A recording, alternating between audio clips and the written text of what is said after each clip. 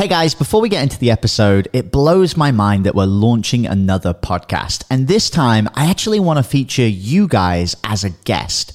Now, if you're a six-figure entrepreneur who has your own podcast and you listen to this show, I actually want to interview you on our brand new podcast, which is called Six Figure Podcast Rebels. You just need to go to www.top100interview.com and you can apply to get featured.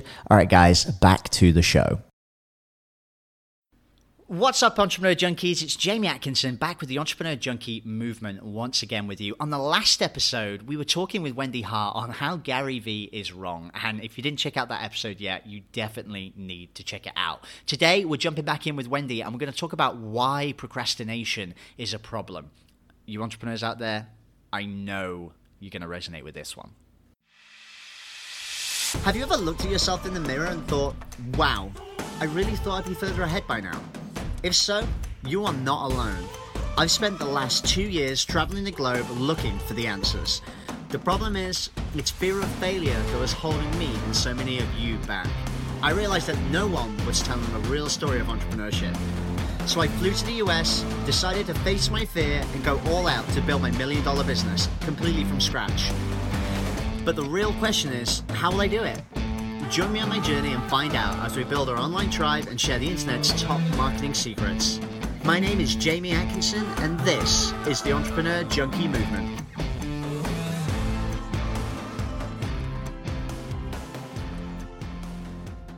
What's going on, guys? Jamie Atkinson back with the Entrepreneur Junkie Movement podcast. I hope you Entrepreneur Junkies are ready because we once again have Coach Wendy Hart back with us on the show. The last episode was pretty amazing. She was telling us all about how Gary Vee is wrong, and actually having listened to it, being a Gary Vee supporter myself, I'm kind of in agreement with her. I think she knows what she's talking about. Today, Wendy, welcome back to the show. We're going to be talking about why procrastination is a problem in the first place. How are you doing? I'm doing great. How are you today, Jamie? I'm doing great. Let's do that again. How are you today, Jamie?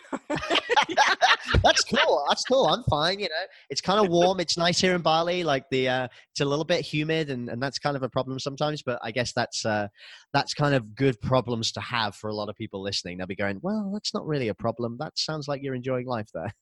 Exactly. Yeah. First world problems.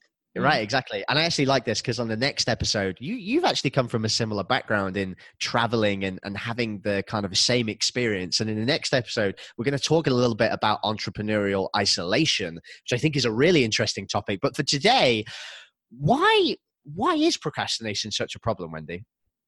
Well, it's interesting, Jamie. I think the biggest problem is just the shame that we have about it and the judgment that we have about the wrongness, the sense of feeling like everybody else must not have this problem and it's my problem. And so we feel singularly awful about ourselves when in truth, again, everybody's just missing a little bit of critical information that we didn't get in school. We should have gotten it in our 8th grade science class, but it just wasn't available until really recent years. And once people find out how your brain and nervous system work together and talk together, you find out that procrastination isn't your fault.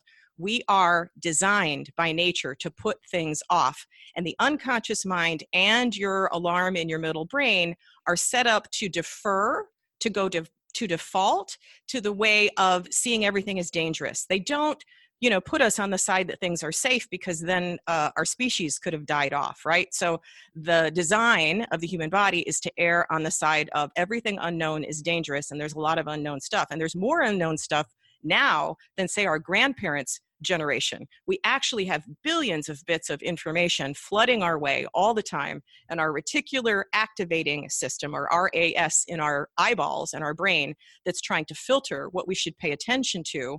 When our alarm is going off all the time and it's activated and we're in unconscious danger mode all the time, we're actually flooding our body all the time with stress chemicals, cortisol and adrenaline and things that are hard on the tissue, and they age you and they make you feel dreadful and you don't move forward. And so on top of those crappy feelings in our body, then we make emotional meaning about them. We're like, oh my God, I feel so heavy. I feel sluggish.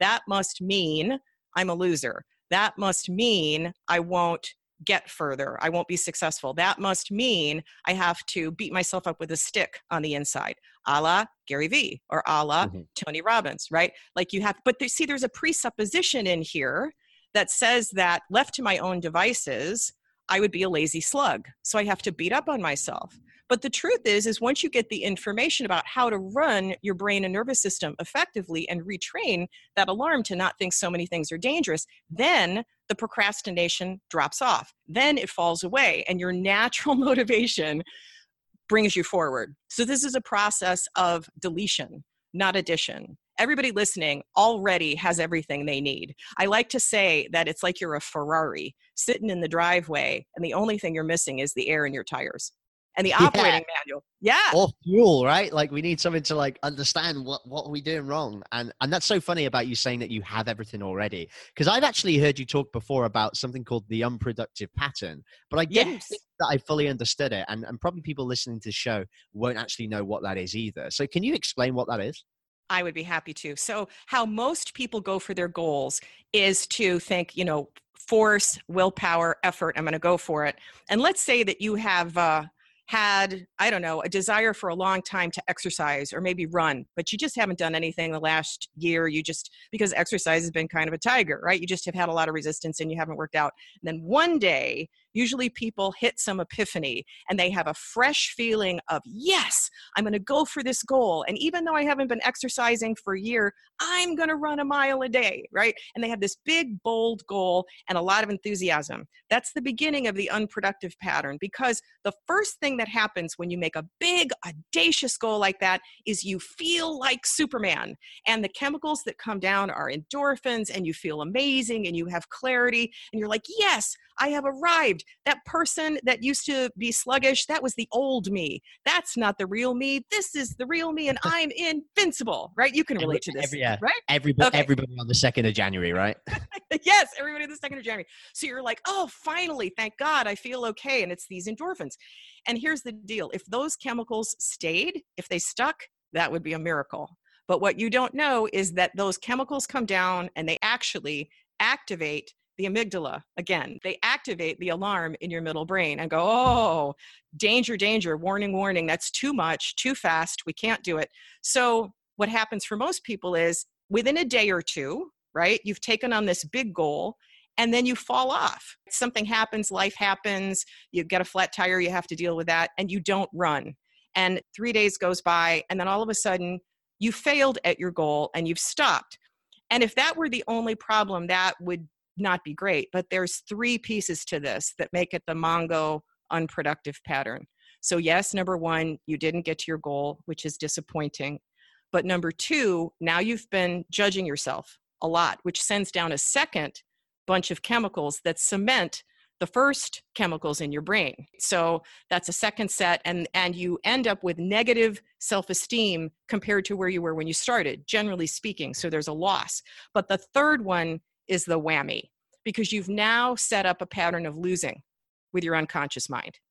So you can say unconscious mind or subconscious mind, it doesn't really matter, but the big underground place, sort of field that is in support of you on autopilot, where your habits come from, that's looking with your reticular activating system to go toward your goals. But when you continually start a big goal and then fail, after a couple of days, you've now grooved in this pattern of losing, because your whole unconscious says, well, he never means it anyway. He always starts with gusto, but then it goes away, right? So there's no oomph behind it. There's no internal resources behind you to continue. All you're actually grooving in, like a superhighway in your neural net, is a pattern of losing. And it starts out when we're kids like a dirt road, and it ends up like a superhighway of a tendency to have things fall off, which means that the next time you have a big giant goal, you have even less likelihood, based on your neural net and your unconscious patterning, to succeed at your goal. Does this make sense? Yeah. And that freaking sucks. So like, it does. What do you do instead? Well, you come at it from a completely different direction. You have to do some things to take the pressure off. You have to learn how to work your brain and nervous system together, which is a bigger topic than we can do in our time. But you can do some simple things. You can do some things like adding silliness into your actions. You make little deals with yourself about what you're going to do. And you bring in, this is something very few people know, when you add silliness to whatever you're doing that you've been dreading, the chemicals that come down when you're doing a pattern interrupt or being silly or frivolous are the opposite of the chemicals that that alarm is sending down based on dread. And so they counteract each other. It's kind of like if you ever had a chemistry class and you mixed an acid with an alkaline, they neutralized each other. So that's one of the things that happened. So things, for example, I would teach people to make cold calls that they were deathly afraid of, to bounce sitting on one of those exercise balls, bouncing on the balls, wearing something really weird pattern interrupt. Like one guy from Belgium would put his he called them the swimming pants, like swimming trunks, but they called them swimming pants. He'd put them on his head, right? You know what I mean? And maybe you're going to bounce on the ball and you've got this weird thing, but these are all anchors that are created, right? An anchor is anything that happens. It's a thing that you install to produce a predictable response. So you're changing your response to things that you used to dread. So these kind of really cockamamie things, but notice it has nothing to do with your top brain. If I told you, your way to get past call reluctance, one of the things you can do is bounce on a bouncy ball and flip open your phone and make pretend calls while you've got swimming pants on your head, you would think I just lost my ever-loving mind. But you got to do how much do you get paid again? Like what? It's crazy, right? It's funny you say that, because I actually remember reading something quite recently about Chris Pratt, the actor from like Jurassic World and the Guardians of the Galaxy. And he does just this. You watch his Instagram stories, he's always doing weird, quirky stuff that's just like making fun of himself. And that's something that he does all the time. It's wise. It's really wise. And he's able then to produce results that other people aren't able to produce. One of the things that happens is you get yourself in a great state. And that's what I teach. I teach people how to get into an optimal brain and body state, which is sort of like those flow states. You can't make a flow state happen, but you can create the conditions where they happen more naturally and more often.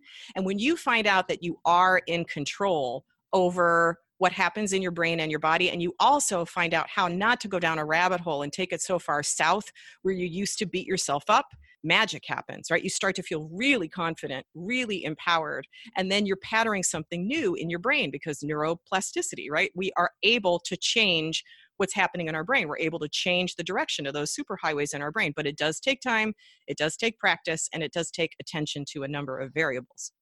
Wow, I love that so much. That's such good insight. And actually, that's another really good stopping point there, Wendy. Thanks so much for these last two episodes. And for the next episode, we're actually going to talk about how to overcome that entrepreneur isolation. And I think whether people are at home or whether they're, traveling or even they're just going into a new venture, entrepreneurial isolation is real. And I know you've definitely experienced that as well as me. So I'd love to talk about that on the next episode. Does that sound like fun? Absolutely. Sounds great. That's great. Great. We'll see you guys on the next episode.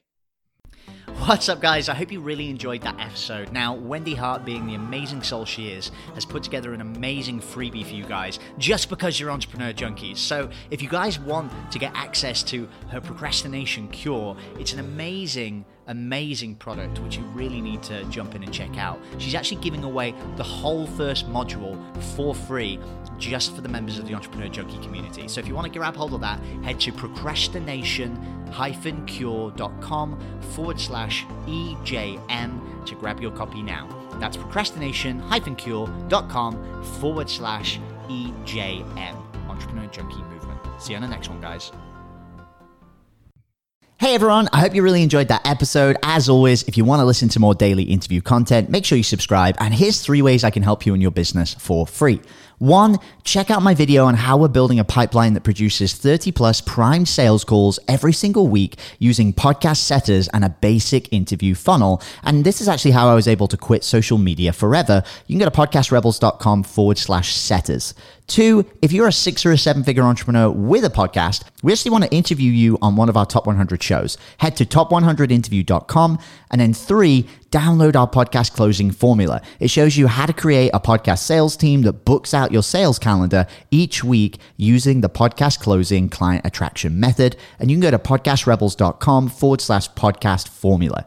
Now at podcastclosing.com, we help 6 and 7-figure entrepreneurs with podcasts create a system for predictable client acquisition without relying on paid advertising or social media by building out podcast sales teams. Now, if you want help turning your podcast into a high-ticket client acquisition machine, then book a call with our team to see how we can help. Go to podcastrebels.com/chat. All right, guys, we'll see you in the next interview.